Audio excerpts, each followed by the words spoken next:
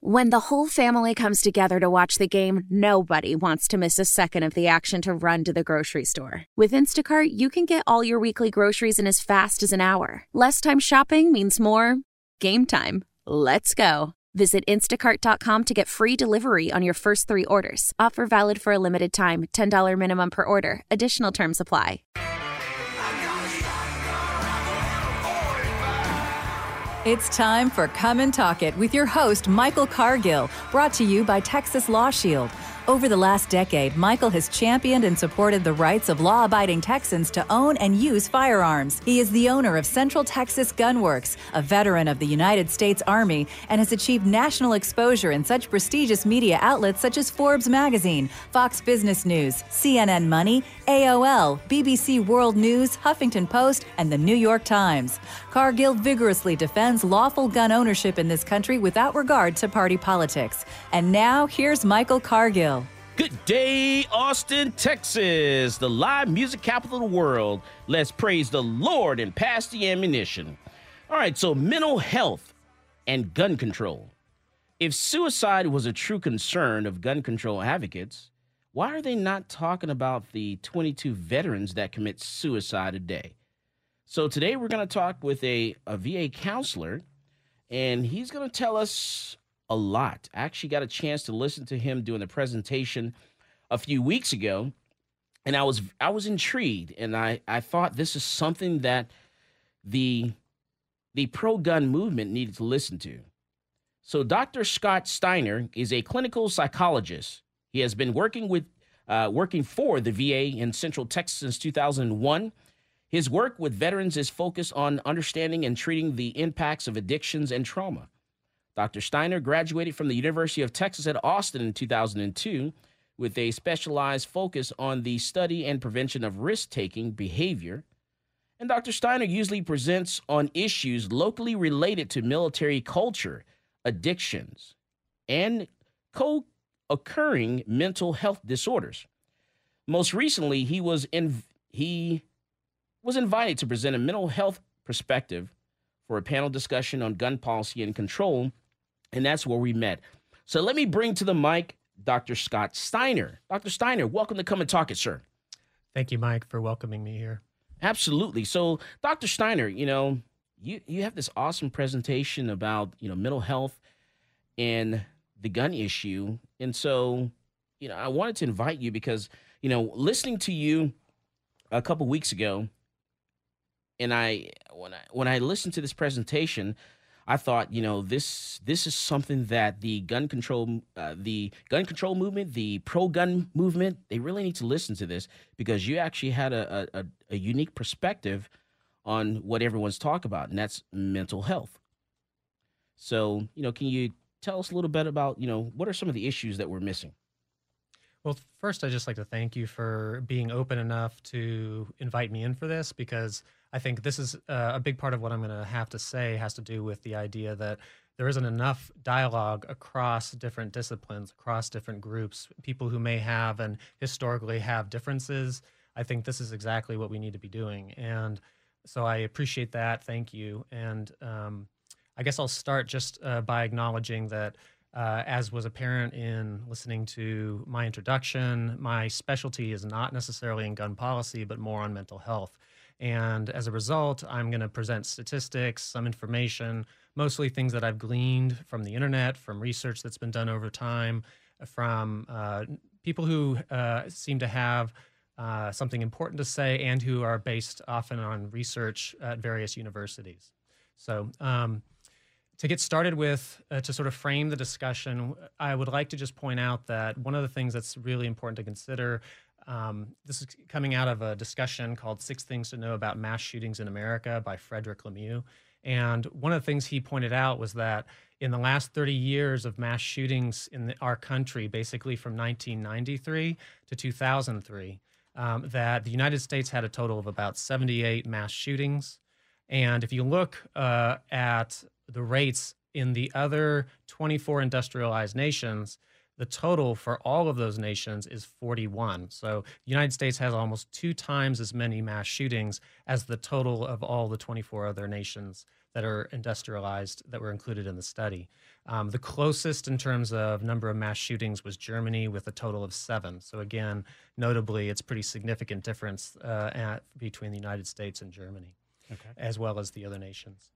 And sort of a piece of this, and one thing that I noted in the presentation that I gave was that Mr. Lemieux or Dr. Lemieux pointed out that we need to consider when we're looking at statistics that the FBI changed its definition and how it's tracking these types of events as of about 2013. So one of the things that happened was that before 2013, they had the definition and the tracking was based on the concept of mass shootings, which was where at least 4 or more people were killed in a single incident.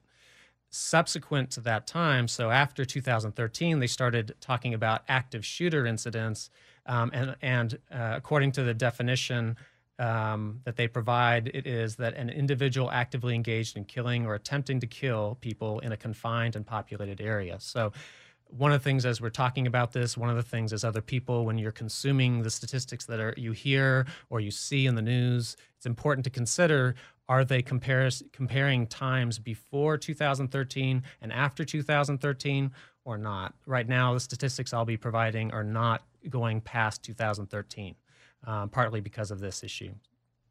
Okay. So one of the things in terms of the research is just in general, criminal violence based on research since 1993 overall in the last 30 years is down in terms of intentional homicide rates. They've decreased about 50% since 1993. So crime is going down. If you look at just intentional homicide rates based on what that, so someone who's intending to go out and kill someone. I don't know. So far, I like you already because you're telling me that more guns equals less crime. Well, I don't know about that piece of it. That's not my area of specialty. I'll leave that to you and for other people to decide. But okay. I'll at least give these. That's where I'm going to. This is not my area of specialty. This is just what I'm hearing from gleaning through the research. So the other piece is just that there's the FBI report in 2014 reported that school shootings are up 150% if we're looking at 2 different 6-year time periods, from 2006 to 2000 to 2006 and 2007 to 2013. So what we're seeing is that over those 2 6-year periods, an overall increase in school shootings of about 150%. If you look at mass shootings in general, not just school shootings, they are also on a rise. If you look at it over that 30-year time frame, if you look, for instance, from 1983 to 2011, the average number of days between school shootings was about 200. And then if you actually look more closely between 2011 and 2013, you're seeing that the events are now about 64 days between events. And as I pointed out in the talk, we need to also consider that those are 2 very different time ranges, and this is where, when you're looking at statistics, you have to consider those types of details. So. Now, one thing that someone brought up, one issue I can see, and this is Christopher, he says, one issue I can see is the overclassification of veterans as mentally ill or suffering PTSD, which then restricts gun ownership. Well, there's certainly... I don't know about whether or not people are using this as a basis to restrict gun ownership. I know that there's a conversation out there. Number one, there are a lot of mental health issues that veterans are struggling and suffering from, due in large part to the extremity of what they're called to do in their duties. And so I haven't, I don't know about the relative rates, but probably overall, I would say the overall rates of mental health issues are likely to be greater in veterans just because of the degree of stress that they're exposed to over time. And I think one of the things that this highlights is this issue of, if we start to label individuals as mentally ill, and if there's a conversation that we have out there about we're going to take guns away, for instance, from people who are mentally ill, we need to have a much more refined conversation about that. It is not something we need to just reactively do, because one of the things that will happen if we start saying, all right, we're going to start taking away guns sort of in a relatively indiscriminate way from people who have histories of PTSD or depression, where there are issues of violence that may occur towards self or others, then immediately probably you're going to start to see a decline in the reported, the degree to which people come in for treatment. And so we need to be very conscious that if we're going to make any decisions about actually removing guns from people with mental health issues, that it is incredibly selective and cautious, that it may be based on prior violent behavior rather than just because they have a mental health issue. So that could stigmatize it even worse. Exactly. Yeah. And I think that's one of the issues that we need to be conscious of, is that we don't overly stigmatize any one group in this. And then Pamela says that every one of the gun control advocates whom I know are indeed concerned about the 22 suicides committed each day by a veteran. There is no hiding sincere concern for that on the part of those who know that our country's lax gun laws are the main cause for another fact. And she says that deaths from gun violence in the U.S. are twice the total number from other countries who limit. And Pamela, I'd like to remind you that last year, 2017, there were over 100 people that were killed on the 4th of July weekend in Chicago. And no one mentioned it. It wasn't talked about. There were no parades. There were no protests. There was no nothing about the 100 people that were shot in Chicago by way of using firearms. And we're talking gang violence. So when we're talking about gun control, we always talk about the mental health issue, but we never discuss, what about gang violence? What about the drugs and those issues that are causing people to use that tool, a firearm, to commit whatever crime they need to commit to get more drugs or whatever it is? And our calling number is 512-643-LIVE. That's 512-643-5483. Come and talk it. And we're talking with Dr. Scott Steiner. All right, so Dr. Steiner, you were going on, and you, like I said, you have an awesome presentation. I really love it. I learned a lot from you during your talk, a few weeks ago, and you have so much more to say, and I want to get through, definitely make sure we get through most of it. Where was this talk? It was at the IACT, the Barbara Bush Library. Correct. Yes, in Bee Caves. Yep. Yeah. So, which is a nice library, which we need to go sometime, because they have a chessboard. They have a chessboard on the outside that's giant chess. A giant chessboard set. Those. Yes, and we need to go there and play chess sometimes. I like to play battle chess. I'll take you down. Okay, we'll see. Mm-hmm. You're gonna learn today. All right, Dr. Steiner. So a few more points on the statistics, and then we'll move on.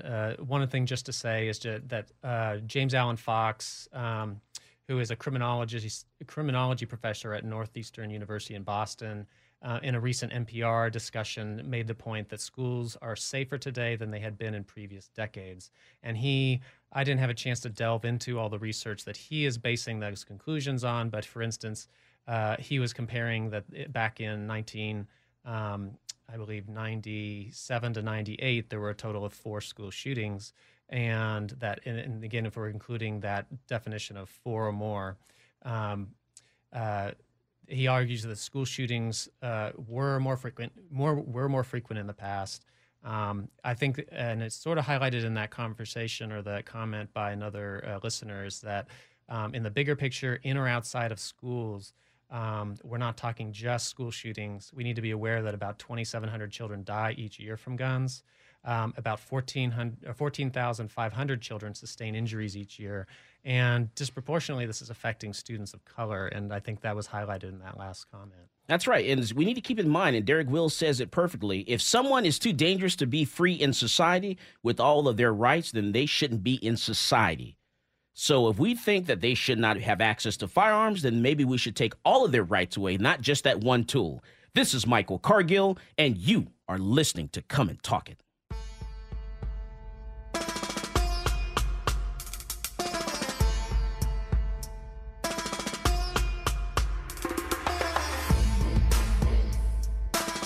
This is Brittany Glaze, and I get my global gun news from Michael Cargill on Come and Talk It. Sound off on the news of the day with the Talk Poll online at talk1370.com. Talk 1370, the right choice.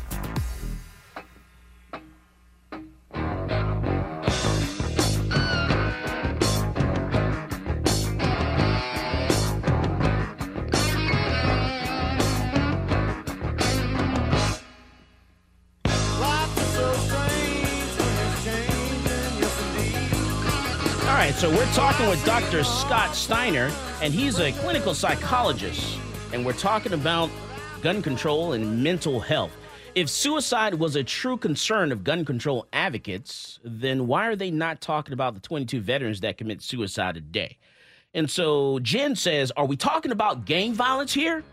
Well, Jen, we talk about everything. I like to bring in gang violence. I like to talk about mental health also, because I want to make sure that people understand that gun control in its essence is racist. And it all started because of that. And then Rich Jackson says, I have a serious problem with using the term children. When talking about gun violence, I think if the statistic is broken down, it will show that the vast majority of the children in the doctor's statistics are 17 through 19, or in some statistics, even as high an age as 21 are included. Now, Rich, just so you know, the governor, and we're going to start our countdown clock in September, because the governor of Texas, Governor Abbott, mark my words, Governor Abbott, we're going to start a clock where he's going to next year, September the 1st, 2019, you're going to see the age limit rise for gun purchase and maybe even gun possession or ownership. You're going to see something change. You're also going to see red flag laws imposed in the state of Texas come September the 1st, 2019. You know why that's going to happen? Because they're doing an interim study right now. They're having their secret meetings right now to discuss what they're going to do. So how is this going to affect those young teenagers who are on the shooting teams, who are, traveling together to different matches over the weekends? How's it going to affect them? How's that going to affect the young man that's on his parents' farm on the property doing his chores and things of that nature? So are we talking ownership? We're talking possession. Are we talking purchase? What are we talking about? Well, the governor says something's going to change come September 1st, 2019. And unless you do something, it's going to change. And so our call-in number is 512-643-LIVE. That's 512-643-5483. Come and talk it. And we're talking with Dr. Scott Steiner, a clinical psychologist. Dr. Steiner.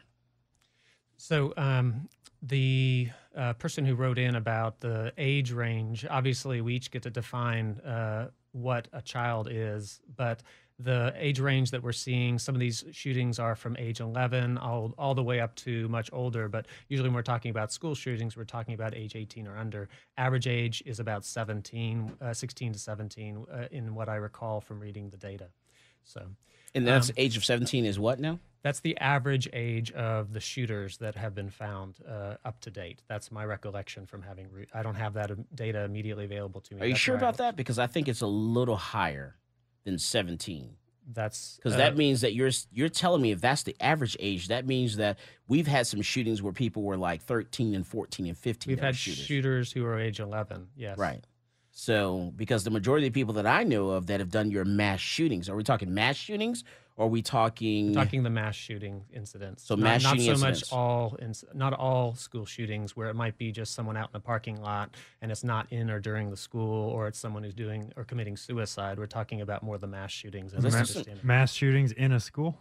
Mass shootings in schools, yes. Okay, let's do a Google search on that, because I'm thinking that's a lot higher than that. That's, usually right around the age of, maybe 20 or 21 or even higher than that, maybe even the 30s. We'll see what the research or what he's able to come up with, but that's my recollection. All right. So, I wanted to move away from more of the statistics side of this and have a more just thoughtful discussion about how to frame how we think about this. And I think one of the things that troubles me most in listening to what I hear in the media is that the discussions tend to be overly simplistic. There's quotes of things like guns don't kill people, people kill people, or it's a mental health problem, or we need to get rid of guns, or it's violent media and video games. These are all examples of simple arguments that are made out there. And I think one of the things to be conscious of is, while we may want to look at all of those points, we don't want to disregard any number of them. We don't want to get so locked into extreme views that we don't consider the multiple viewpoints. And so a big part of my focus in having this discussion and what I focused on in my presentation earlier was just that we need to start embracing the complex rather than the simple. And we have that allegory that many of us are aware of the three blind men feeling an elephant, and each in a different location. One of the blind men says, an elephant is like a snake, and obviously handling the trunk. Another of the three blind men says the elephant is like a wall, as he's feeling the belly. And then another says the elephant is like a tree. And so what I believe happens a lot, and I see this whether we're talking about the mental health treatment I provide with veterans, or whether we're talking about this gun issue and mental health and guns and school shootings, that too many people get locked into one of these explanations and don't consider the whole. And that as we start to talk across multiple individuals, we actually get a greater picture of the overall situation. So I want to just use that as a frame as we're talking about this. So another element I'm just going to encourage is that we welcome the messiness that comes with multiple viewpoints. It is not easy to hold all these different viewpoints that we have. And I think it's important for us to consider that when we're talking about multiple viewpoints, we're not just talking about viewpoints across individuals. We're talking about it also within ourselves. We often have conflicting feelings internally. And can we not just disregard, like have one dominant voice inside that says this is the way it should be, and disregard all the other aspects of ourselves that say and have a difference of opinion, because we've over time been exposed to many different life experiences, different cultures, and through those exposures, whether it's what our parents said versus what we heard in spiritual context in church or something like that, we often come and have multiple different viewpoints. So part of this practice starts with our ability to tolerate the differences internally, because if we can tolerate those differences internally, we have a better capacity to actually listen to the differences that we hear in others. And you know what? I kind of like Facebook a little bit because it gives me an opportunity to look at the people who I'm friends with, who I'm surrounded with, and it kind of exposes their issues. Yeah. I think that that's certainly one venue in which we can see a lot of different opinions. Oh, we see a lot, because I see people just have a complete meltdown on Facebook and social media, and it's crazy. It's just wild to me. Yep, there's a lot of difference. Along these lines, I want to there's a phrase that Hannah Arendt came up with years ago. She was a famous thinker. She was a part of experiencing the Holocaust herself as a Jew. She coined the term called the banality of evil. And she said, in essence, Lindsay Stonebridge is a scholar who has been studying and reading her work for many years, said, in essence, the banality of evil, meaning the sort of commonality of evil, is the inability to hear another voice. And again, coming back to that idea of whether it's the voices of others or our own differences internally. And that if we get down to the very simple level, we need to start considering that the inability to listen to others, to consider multiple viewpoints, actually is a condition that sets up hostility, sets up problems and conflict. So what you're saying is we're not taking that time to listen to other people who have different viewpoints than our own. Correct. And if we start to do that, whether we have people who on the far left, far right, whether it's people of different spiritual backgrounds, there's something to be said for learning to listen. It doesn't mean we have to agree with all the things that are said, but also just that we're willing to listen and also see that every person's viewpoint comes out of a personal history. They are entitled to that. If you actually learn and listen to the stories that people tell, that you'll start to find out why did they come to that personal viewpoint. So I think that's important to consider in this discussion. It's funny you say that, because I was listening to the hearings this week. They had a few discussions at the Capitol, at the Texas Capitol, and they were talking about, red flag logs and some other things. And the people that actually testified, I was really interested in their story and why they made that trek to the Capitol. Why did you want to go to the Capitol and let your voice be heard? I listened to quite a few stories. One lady had a story where she talked about her son who was in college in a dorm room or apartment or somewhere, and she started an organization, Be Smart, and which I think is a great idea, and I think it's something that we really need to pay a close attention to. And the NRA, and it basically was the steps to what the NRA teaches. You see something, say something. There's a lot in that, and so. Basically, what happened is her son was in this room, and he was in college. He grabbed a friend's gun, and was playing around with a gun and ended up shooting himself and killing himself. And she was upset by that, rightfully so. But, and I look at that in a different kind of way. I look at that in the way of, well, you as a parent didn't teach your kid gun safety. I look at it like that a little bit. And then also in a way, if you don't know anything about a firearm, then you shouldn't touch it. You need to learn first before you put your hands on it. And then also the person that allowed him to put his hands on the gun should have made sure that the gun was unloaded before he allowed him to even touch the gun. So I look at that a lot of different ways. A lot of people should take responsibility for, what happened that day. And so, but that issue should not be the reason why we impose gun control laws. And there are more stories like that. But go ahead, Dr. Steiner. So along those lines, I think we need to, with what I've been saying, is this idea that we need to listen and suspend the judgments of others as we listen. It's too often that we all have this experience that when we're listening to someone, we're already formulating our argument, or we're waiting for a time to interrupt them, and we're not really listening to the whole message. And that we take time to be patient, to listen. That's in essence, as we're having this discussion, and all the different people who are listening to this consider that there are multiple viewpoints, and we stay open rather than make wrong another person and start from that frame. We need to really start from the frame of respect and consideration of the other.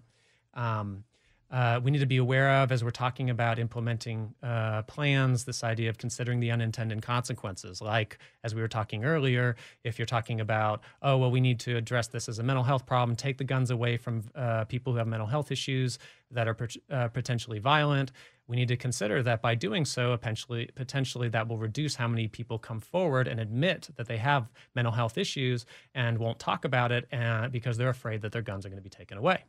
And so these are things to factor in as we're talking about this. And just a general point is that the more extreme the position we take, we need to be aware that, there tends to be a backlash. People polarize when they hear one viewpoint. It tends to lead to the other to polarize in the opposite, and then it discourages discussion. I think that if we can frame and start the discussion from, I think or believe you would think about it this way, and from an understanding of another person, why they're coming to that viewpoint, then I think we start on a better frame. That person feels heard. Then we can delve into our own viewpoints on any given issue. There's an idea from the Buddhists. They talk about finding the middle way. And we also have phrases like, don't let the perfect be the enemy of the good. And that every one of us has maybe an ideal of how we would like things to turn out, but can we be willing to come around to some compromise, that we try to all come together as a nation to try to stop these events? And whether we're talking about the extreme events, the school shootings or the mass shootings, I think it's also to keep in mind that those are very rare events. We need to be more conscious of the general violence that's out there that occurs with guns or even without guns. Like gang violence? Correct, yeah.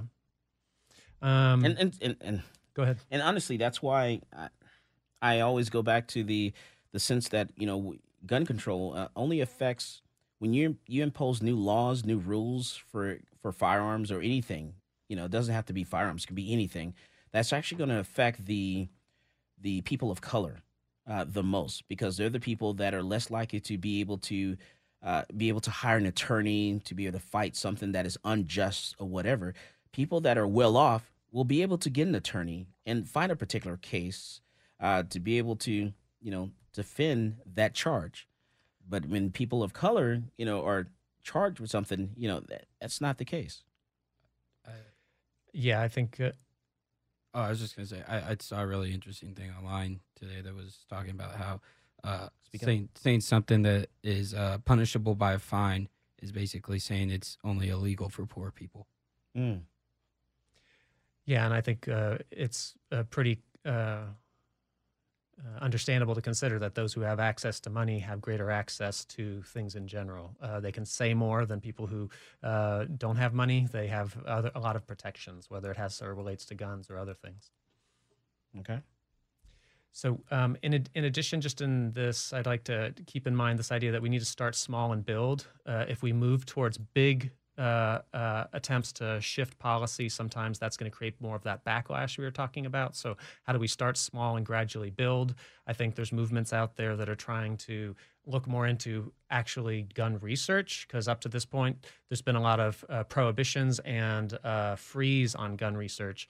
And if we're going to try to affect change in anything, whether we're talking about cancer, diabetes, other mental health issues, if we don't have research helps to guide the discussion. It helps us make better policy. All right, our call-in number is 512-643-LIVE. That's 512-643-5483. Come and talk. We're talking with Dr. Scott Steiner. He's a clinical psychologist. We're talking about mental health. We're talking about gun control. If suicide was a true concern of gun control advocates, why are they not talking about the 22 veterans that commit suicide a day? This is Michael Cargill, and you are listening to Come and Talk It.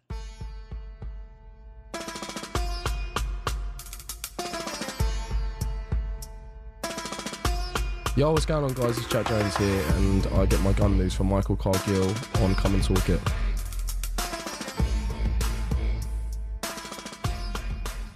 Listen to Talk 1370 anytime, anywhere on the radio.com app.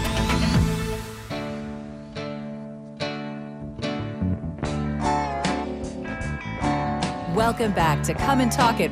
And now here's Michael Cargill. All right, so we're talking with Dr. Steiner. He's a clinical psychologist. And let's go to some comments here.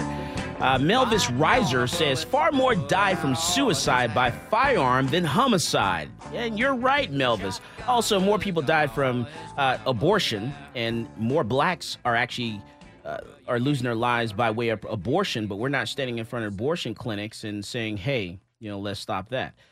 We all should be doing that. You're killing the black population. I guess that's not important to you. Most people live in a bubble with no real life experiences like college folks, just saying. And then Mike Peters says, look at New York. Governor Cuomo stopped the NRA and USCCA from selling CCW insurance now. Yeah, because the people that actually need it the most are the ones that, and that's New York. So that's a whole nother topic, and we'll be here all day long, Mike, talk about New York and what they're doing wrong. And Max says, howdy ho from SMIBville. Well, howdy ho, Max. And hello, New Mexico. And hello, California. What's going on, Montana? And how you doing up there in Washington State? All right, we're talking with Dr. Steiner. He's a clinical psychologist. Dr. Steiner. So I was just talking about the importance of considering the complex. And so I think as we're thinking about, and I'm going to start talking about what are the factors that seem to be in common for these school shooter incidents, I want to use the metaphor of the perfect storm. And in that movie, if for those of you who have watched it, it talks about how when they try to explain what happens, how there's all these multiple factors that came together to produce that storm. And when we're talking about extreme events, whether it's mass shootings in or outside of school, these are incredibly rare extreme events.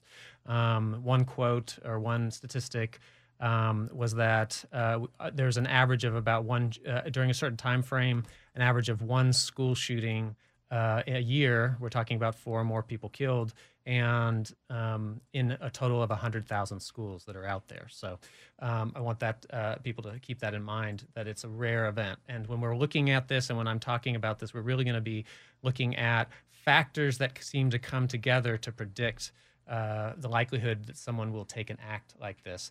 Any one of these, or just a few of them, don't necessarily mean that we've got someone who's going to do it. Dr. Peter Langman, who's a specialist in this area, said that there is no single easily identifiable profile. We can't come up with a single profile.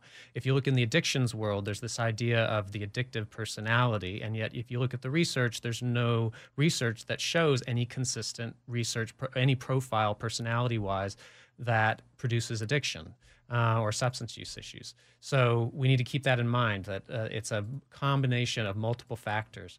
The other thing I want to consider is a technical idea from psychology called the fundamental attribution error. And in essence, just to unpack it, it's just the tendency to attribute behavior to personal characteristics and minimize awareness of contextual factors, meaning environmental factors. So an example of that might be if you see a video, a short snippet of a video, and this guy, there's a dog in the video, a guy comes in and kicks the dog. Most people seeing that short snippet of a video would start making all types of nasty accusations about this person's personality, what's wrong with him. If you then rewind the video a bit, watch it from earlier on, and you see There's a man with a boy, dog comes up and bites the boy, dog runs off, guy runs off and then kicks the dog.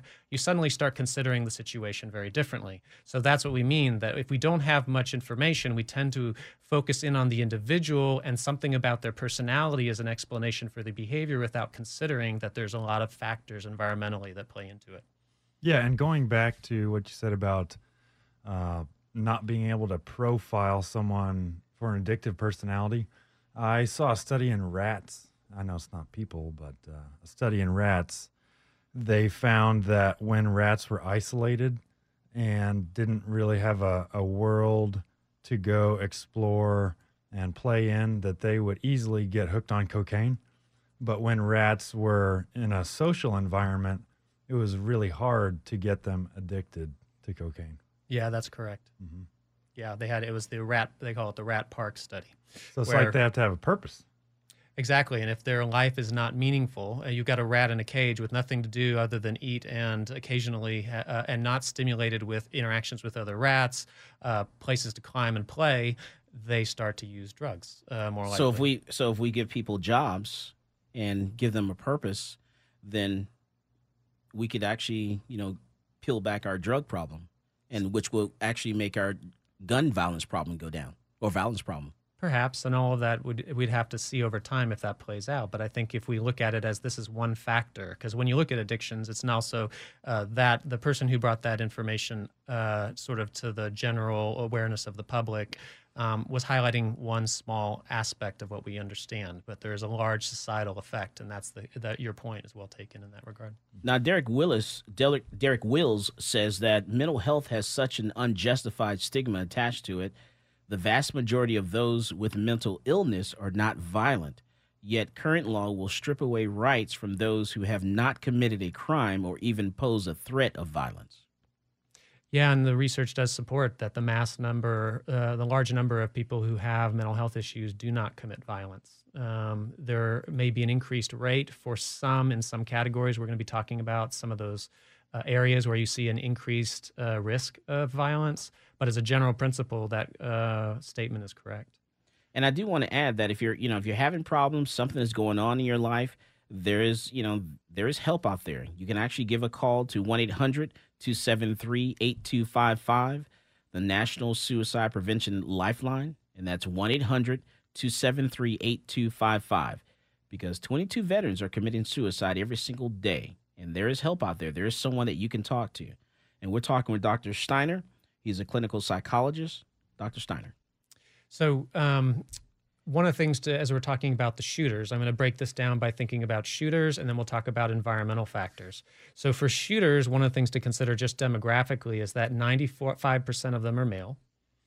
4 out of 5 are white. And the average age is 17 years of age. And this is according to the National School Safety Center. That's where I got that source. So if you're saying we need to raise the age limit, then we also need to do something about the color limit as well. I'm just saying, if you're going to do one, do the other.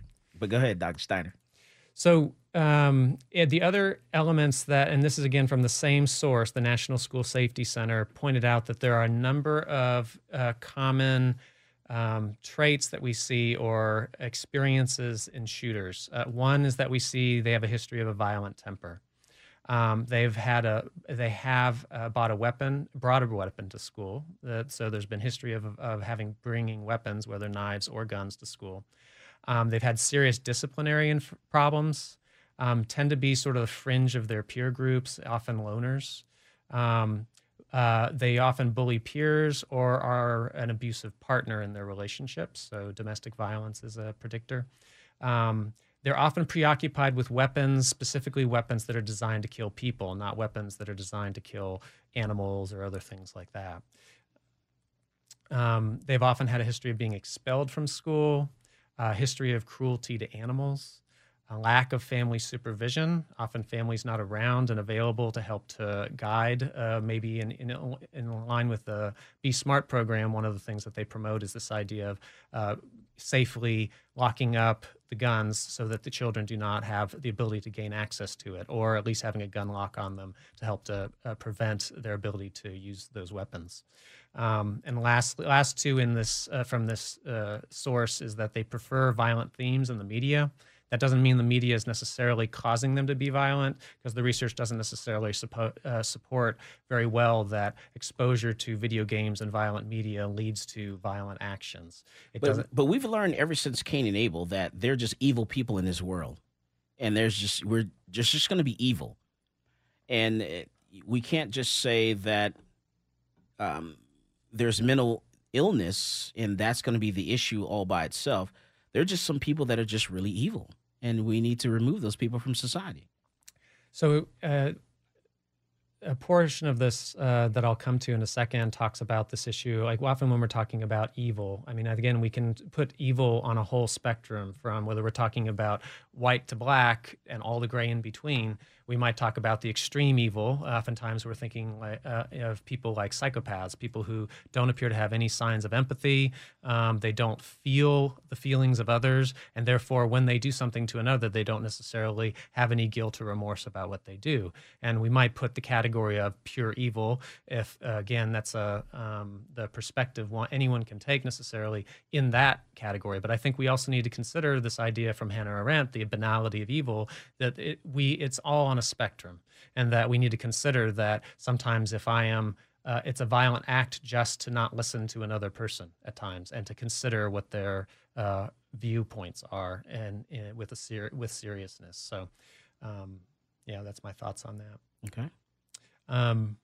The last, and you've been talking a lot about suicide, and the other big factor that we see, the last one to mention, is that children who have done these often have signs of depression or were suicidal at some point. And so that's a big target, a big sign to watch for. And this is, all these things in terms of actual mental health discussions and mental health diagnoses, that's the only thing on this that talks about mental health. And I think that's important to note. Now, Rich Jackson says, I think we are forgetting that there is a difference between criminals don't obey laws and mental illness. The minimum age of possession could be raised to 99, and it wouldn't change much, particularly when someone doesn't fear the consequences, either due to their belief that they are above the law or if they don't expect to survive. Correct. Many of them don't expect to survive. They may be planning on killing themselves, so they don't feel like they have anything to lose. Other elements, and this is not necessarily coming from that source, this is more coming from a variety of different sources. The other elements that we commonly see for shooters, and this gets at some of the environmental factors as well as some traits. First, that many of them are traumatized. In a study that Dr. Claire Alili did with autism, she found that out of a population of 75 individuals who committed mass shootings, 8% were autistic. But the thing that she made a point to say is that all of those kids that did commit this had all gone through and experienced child abuse, neglect, physical, sexual, or some other form of abuse. So it's important to keep this in mind, that it's these are individuals who are suffering with something, and it's a combination of factors if we just look at that one piece. We're also seeing increasing rates of narcissism in our culture. Dr. Jean Twenge out of the San Diego State University has done a lot of research showing increasing rates in our culture in general of depression and suicide, anxiety, things like that over the years. But also she's showing increasing rates of narcissism, and those rates are particularly high in young people. We can look at factors like social media, how many likes do I have, everyone's focus on me, and how I'm perceived by others. This idea of self becomes very narrow, and their view, whether or not they are liked by their peers, becomes less about meaningful engagement with the world, whether it's school, where am I going to go as a career, how am I involved spiritually. It's much more about these seemingly superficial things about how many likes on Facebook or other elements like that. So I must be that weird guy, because I love it when people hate me. I get hate. I get so much hate mail. I get hate phone calls. I get hate postcards to my house. And I thrive on that. You love the attention, Mike. I do. Because they think about me. They actually take the time to write a nasty hate message and mail it to my house. Yeah, you're inside their head. Yeah, it's like, it's like, wow, I'm just thinking, you're anti-gun, and I'm not afraid of you. But anyway, I'm sorry. Along the lines, one of the things that we see with narcissism is that individuals are. Yeah, I'm not going there. We're moving on. People who are narcissistic are often what you see is that they have a hypersensitivity to rejection and perceived slights. Every little thing bothers them. And easily triggered. Yes, easily triggered by things. If it has anything to do with, they believe, a reflection on themselves. So other areas that we do see some greater incidents of school shootings, people who had histories of paranoia and psychosis. Oftentimes when we're talking about psychosis, we're talking about things like schizophrenia. There was some suggestion that the school shooter at Virginia Tech may have been schizophrenic. So these narcissistic kids that are easily triggered by any kind of criticism, that would make it pretty hard for anybody or even themselves to take a look at maybe their shortcomings and then be able to fix them. Yeah, I mean, oftentimes people who are narcissistic are so focused on the external factors. They are looking for scapegoats for their problems. They're not looking at themselves. There's too much difficulty to look at self. They often, not all in all cases, but many actually have fundamental beliefs that there's something wrong with them, and they protect or defend against it. And so they tend to focus or blame others. You could say that at some level this is a contribution to things like racism, to sexism, other types of tendencies to scapegoat others. All right, so Jen says the Parkland shooter, the Santa Fe shooter, they were both cowards and did not shoot themselves. They are both still very much alive, and that is not going to discourage any others who want to do the same thing. John says, with the uncertainty of any profiling red flag schemes, how many false positives are going to revoke rights from innocent citizens? And, I say, hey, let the purge begin. And Rich Jackson says, Michael, the reason that they hate you is you are an educated, well-spoken, outspoken, independent, conservative black man. You're not parading the party line that as a black male, you should be dependent on the government to tell you what to think. You know what, Rich? I'm narcissist, and I agree. We're talking with Dr. Rich Steiner. He's a clinical psychologist. This is Michael Cargill, and you are listening to Come and Talk It.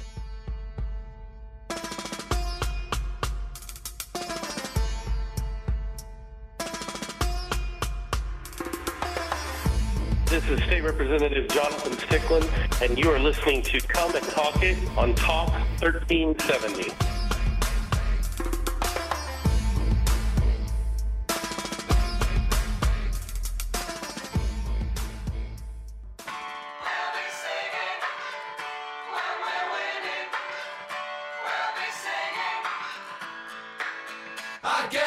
Welcome back to Come and Talk It. And now, here's Michael Cargill. All right, so we're talking with Dr. Steiner. He's a clinical psychologist. And Max says, hey, can we please get the zombie apocalypse over with already and make America great again? You know what, Max? I say let that purge begin. All right, so we're talking, now that we got that out of the way, we're talking with Dr. Steiner. He's a clinical psychologist, and we're talking about gun control, and we're also discussing, mental health aspects of it. 22 veterans actually commit suicide a day. I served 12 years in the Army, and there's so many people that I come across that served in the military, have mental health issues, maybe PTSD or whatever. And I don't think we're not taking care of our veterans enough. It's sad that here we are in the capital of Texas, Austin, and that today, Sunday, on a day like this, if you are having mental issues, you're having an issue, period, and you're a veteran and you want to get some help, you get routed to actually, Temple or Waco. You can't get help here in Austin. And that's something that we need to get fixed. And we need our elected officials to help us with this issue.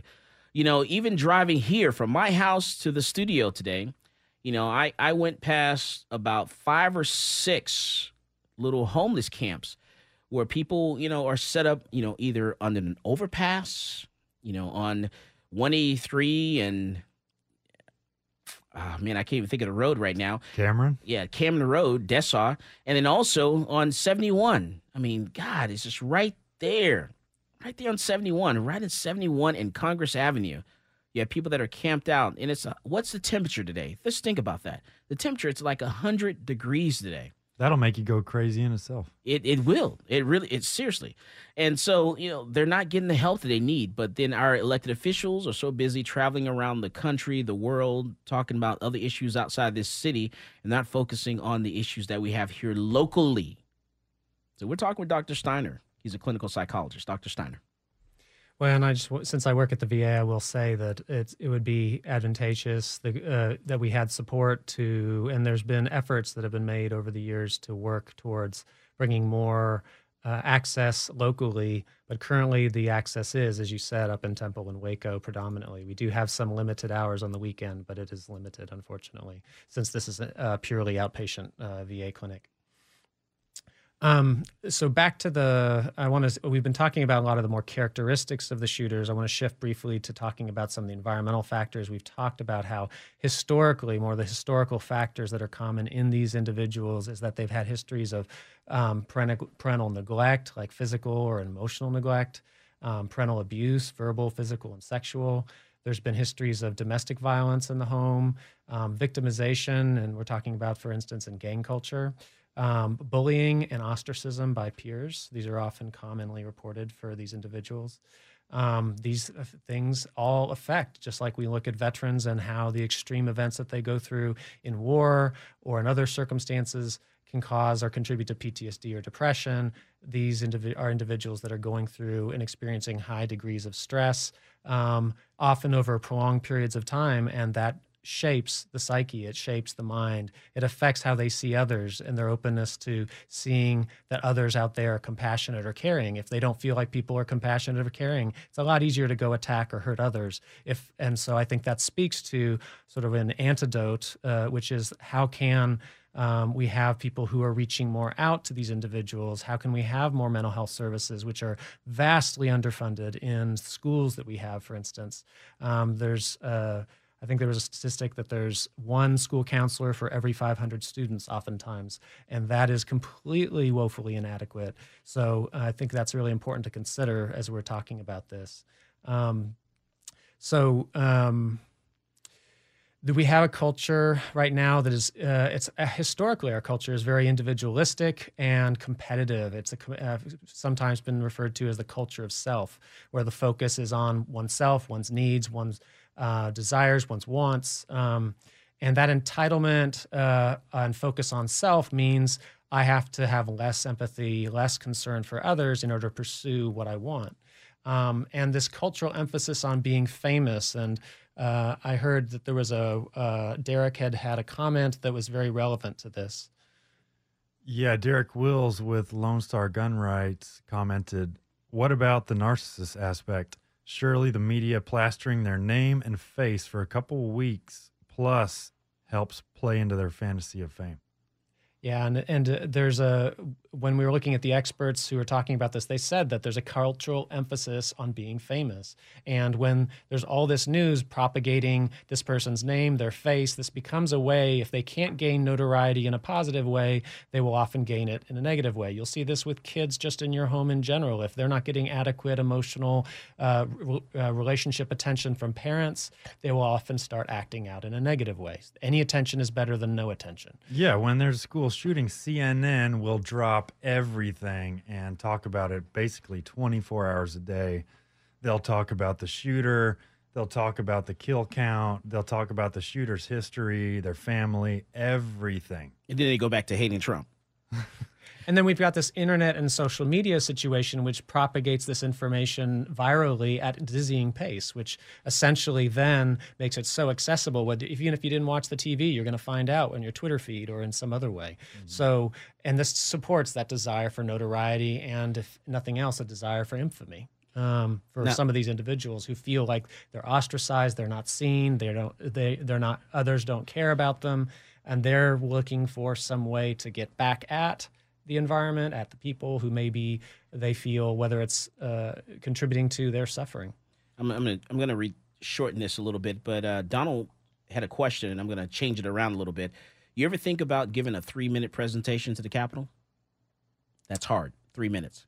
I think that would be very hard in 3 minutes. 3 minutes sure. is very difficult. Yeah, you can't really get much complexity across in 3 minutes, and if that's all the time that we're given, and I think this had the Governor Abbott's attempt to address the shooting down in Santa Fe was woefully inadequate. There's this urgency within the political sphere to handle things incredibly quickly, to just convene a few people very rapidly and come up with and the sense of, oh well, I did something, rather than taking time deliberately he's over trying time. He's trying to run for president, so he's trying to make his mark so he can become the next president of the United States. So that's why that's happening. And it speaks to a lack of patience in our culture to address these larger complex issues, that we don't want to rush in based on pet theories about how best to do this. It is important to consider multiple voices and take the time to consider the research and all of these different factors as we move forward in policy related to guns or school, trying to protect schools, raise money for school counselors, things along those lines. Dwayne says, so why can't a vet simply use any healthcare provider and bill the VA for it? How hard would that be to allow? Well, I mean, that gives us in a whole nother conversation about the Veterans Choice Program and things along those lines, and that's not necessarily what we're here for. Veterans are able to get access to outside care through the Veterans Choice Program. Historically, there's been some challenges with the rollout of that. People are not able to get out and get the care as quickly as they desire sometimes or need. It's basically based on the idea that people are, if they're more than 40 miles away from a VA, they have the right to go and seek someone locally for care, or if they're unable to be seen within a certain time frame, then they also have the right to go and seek care elsewhere. And Jen says the previous high school shooters knew what they were doing, and have y'all seen their videos? They get fan mail, they get money, and et cetera. So, like, even while they're locked up in jail right now, people are putting money on their books. They have girlfriends, people that are actually in love with them right now. Yeah, absolutely. And it's particularly the original major school shooting with Columbine has inspired a tremendous amount of these shootings. And you'll hear people describe the shooters as heroes, idols, martyrs of God when they talk about, and often these are the individuals who are doing these other school shootings. These aren't just people in general. You look at their whether it's on their computers, their comments, their writings in journals, these are the types of things that they'll say about those individuals. So they have idealized these individuals who, because of these impacts, and it fits with their own hate and anger. Well, yeah, and it even goes back decades. You look at a lot of these same types of things were happening with Charles Manson when him and his family committed those murders, and we had far less reaching social media or anything like that. It was just the nightly media at that time. You didn't even have really the 24-hour news cycle. So just the fact that it was even prevalent back then, it's only going to be extrapolated at this time period where you do have access to anything at your fingertips at any second of the day. Yeah, it's just going to increase it. All right. So just along those lines, one of the things that we see, for instance, with suicide is that if within schools or in other ways a suicide is made known to the larger populace, you see a copycat phenomenon. You see more people start committing the same thing, and you'll see these clusters, suicide clusters. Well, essentially, this is what's happening here, is that when one person does an extreme event, it lowers the threshold for other people to do extreme events. It makes it easier. You have they sort of paved the way in a very gory and horrible endeavor to making this happen more easily. So just in general, and if we're talking about the environment in general in our culture, we're seeing, and this is both when over time as well as compared to other countries, increasing rates of anxiety and depression in our culture as a whole. As I mentioned before, sort of an under-resourcing of mental health in general. And we have an issue where there's easy availability of guns and weapons in our culture compared to any other culture out there. And that is one of the factors that is likely contributing to this. Is it an only factor? No. And we don't want to localize one source only. Yeah, and Jen says, absolutely. Chair Moody, during the hearing, said in an ominous, diabolic voice, so we do nothing? When Jerry Patterson said that it's a bogus idea that making more gun laws will do nothing. So, creating more gun laws. We see what this has done in Chicago. The more you create, the worse you're going to make that situation. Last year, on the 4th of July, over 100 people were shot in Chicago. And we are not doing anything about it. We're not saying anything. We're not taking care of that situation there. So, we need to do something. Maybe we should allow the people, the good people of Chicago to protect themselves. All right, we're talking with Dr. Steiner. He's a clinical psychologist. We're talking about mental health. We're talking about gun control. This is Michael Cargill, and you are listening to Come and Talk It.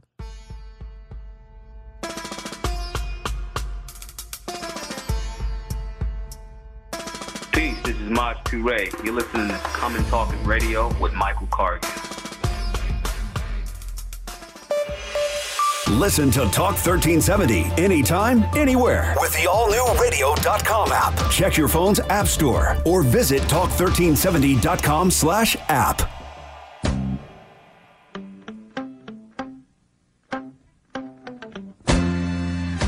Welcome back to Come and Talk It.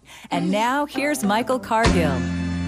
I know a place. I'm going to my happy place. That's right.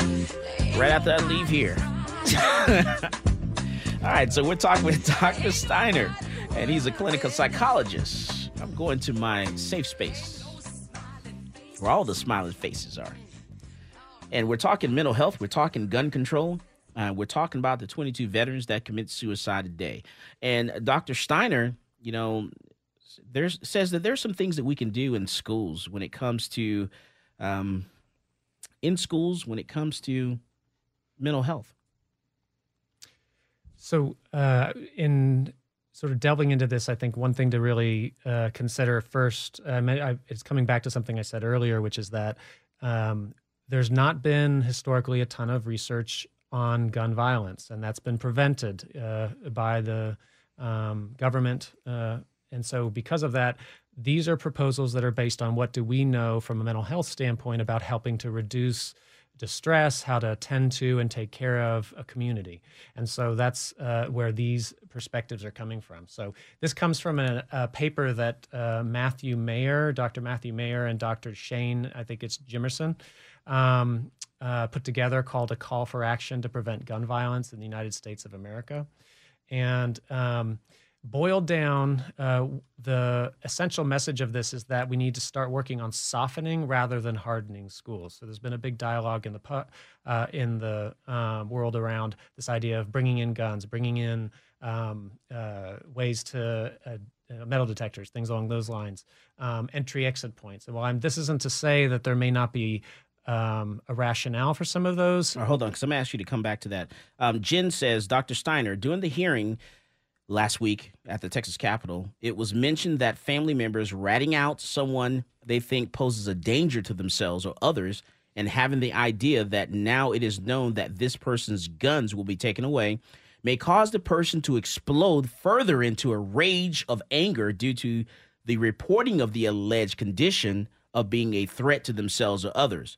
So others said it should be a strongly suggested individual choice rather than focusing or forcing the removal of one's guns. Well, and I think we have to consider, has there been any history for this individual of violent actions within the school? To what degree do they show any of those 10 warning signs that the National School Safety Report provided? So I think we don't want to jump to conclusions. Different people, I think it's really careful. We need to be careful that different people react differently to different circumstances. Some might react perhaps in the way that she's proposing. Others may react very differently. And so I think it's also, we need to not jump to the conclusions. We've got a school shooter on our hands based on a few characteristics that are showing up. We need to respond to these as kids that are suffering and struggling in some way, and something's gone wrong over the course of their lives. And how do we reach out to them? And that's in essence what this proposal is about. And it's largely about targeting the school climate itself. Okay, then back to the schools and the security and tightening up the security for the schools. Yeah, so part of this first was just how do we foster safe, open relationships with adults, and from the janitor all the way up to the principal, right? How do we create a culture where the people are those individuals who are frightened, angry, ostracized, who may be showing any of these warning signs are reached out to by someone, these elements are already present in the schools to some degree. But when there's not enough, there's too many other demands and pressures on the schools, and there's not enough mental health providers in there. They don't often have enough support to be able to adequately do this. They talked also about prioritizing not just academic curricula, but also social and emotional curricula, basically learning that focuses on how to have good relationships with one another, how to show concern for those who are suffering or struggling, rather than just ostracizing or distancing further. And emotional curricula that are focused on how do we handle emotionally stressful or difficult events. They also advocated for reducing punishing and exclusionary approaches to problematic behavior. And as they meant by that, for instance, there's a tradition oftentimes when someone comes to school with a weapon that they're expelled from that school. And they're saying, no, we need to not respond in that way, for instance, and not just in that extreme circumstance, but to actually take a more nuanced approach of reaching out to the child and try to help intervene before something happens, understanding that they're likely suffering with something, and by doing so, they could potentially help to reduce or prevent that. Going along the lines of what I said before, there's a real urgency to upstaff the school mental health providers. As I mentioned, one counselor essentially to every 500 students is not adequate. That we need to be prepared for, those schools need to be prepared for having mental health referral networks so that they know if the circumstances are more extreme than the school is able to handle, that they can do outreach to other providers. Also talking about devoting resources to preventing bullying, discrimination, and harassment. This sort of goes along the lines of that sort of social and emotional curricula. How do we have a culture that helps to reduce that? Obviously, there's a lot, each school in different places where we're talking about, you've mentioned Chicago a number of times. If we're talking about Chicago, the circumstances there are very different than we're talking about here in Austin and in the schools. So the approaches need to be nuanced. There needs to be, within the school, prompt attention to suicidal and homicidal ideation so that these people are reached out to immediately and quickly. It's not about shaming, it's about providing help and support, not about stigmatizing, and not about labeling these kids, because as we said before, the more you propagate this information out in the public, the more it could potentially stimulate others to think about doing similar things. So getting back to that comment that was made earlier, we don't need to put this out in a very public domain. There's risks to doing that. Risk to the individual. It will then further reduce. This is that idea of the unintended consequences. You start doing that, you're going to have fewer students willing to talk about and report that they are having thoughts of killing themselves or others. The more you punish them, the more it discourages openness. And so we need to be really conscious. That's the reason for this idea of less punishment, more softening, more response and openness. We all like to be responded to with respect and kindness, and we open up in that context. If I come in with hostility, punishment, we're less likely to respond. And it doesn't mean punishment doesn't have a place. It just means that we need to de-emphasize that, because that's what's emphasized more in a lot of these approaches. And sort of along these lines, there's a movement called restorative justice, where this empowers students to try to resolve conflict amongst themselves, usually with the support of mental health providers that are there. You get the victim and the person who perpetrated something together, and oftentimes the perpetrator has to listen to the impacts that this had for a person. And there's an effort not to just shame them, but to help them understand what's going on. How does this have an effect on their lives? So those are, and the last piece that they recommended was a general threat assessment process that each school has.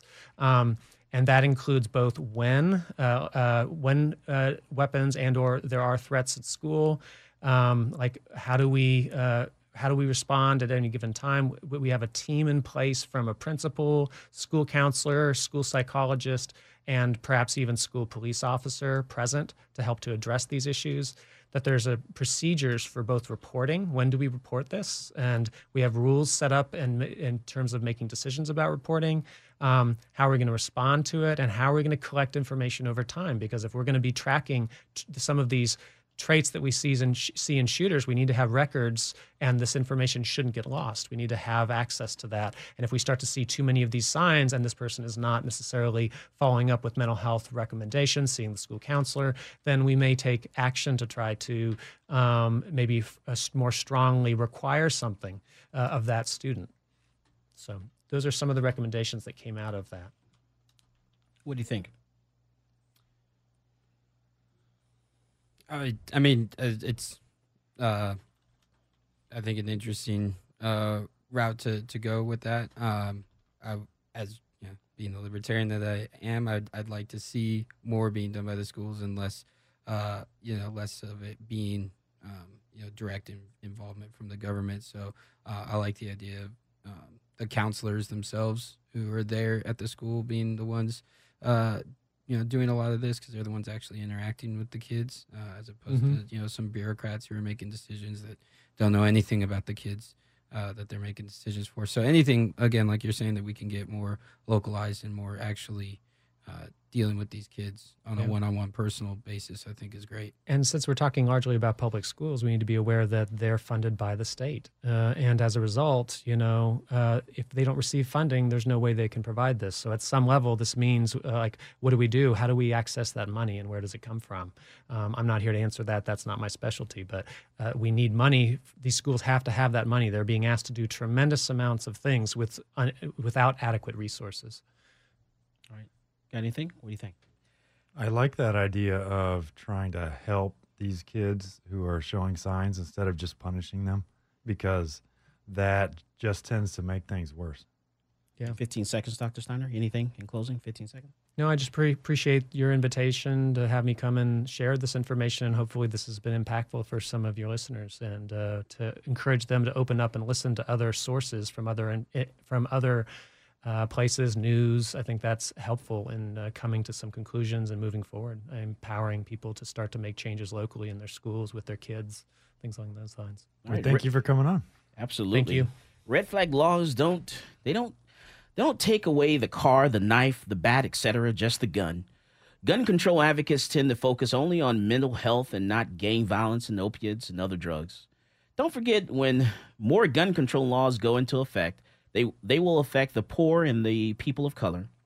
And in Austin, we have seen evil people do evil things, like the rock thrower, Austin Bomber, the guy that drove his car through South by Southwest. We need to stop bullying and just be a little more compassionate to others and their feelings. We need to love each other. As always, more guns equals less crime. Go out and buy yourself a gun. You've been listening to Come and Talk It with Michael Cargill.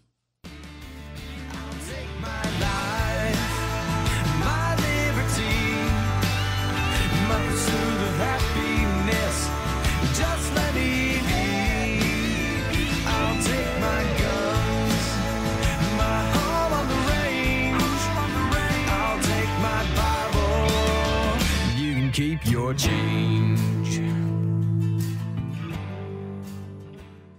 Old Man Winter here. If I had it my way, it would stay winter all year long. Short days, wind chill, black ice, and a good polar vortex. Oh, heaven. Wait, is it getting warm in here? Your cold snap is over, Old Man Winter. Spring has arrived. Spring. Spring is here, which means it's the perfect time to get away in the Hyundai you've always wanted. Visit the Hyundai Getaway Sales Event, where you can get great deals on all of our award-winning Hyundai models, like the tech-filled Tucson and Kona, as well as the spacious Palisade. Enjoy wherever you go with the peace of mind that comes with America's best warranty and 3 years or 36,000 miles of complimentary maintenance. But hurry in, these deals won't last.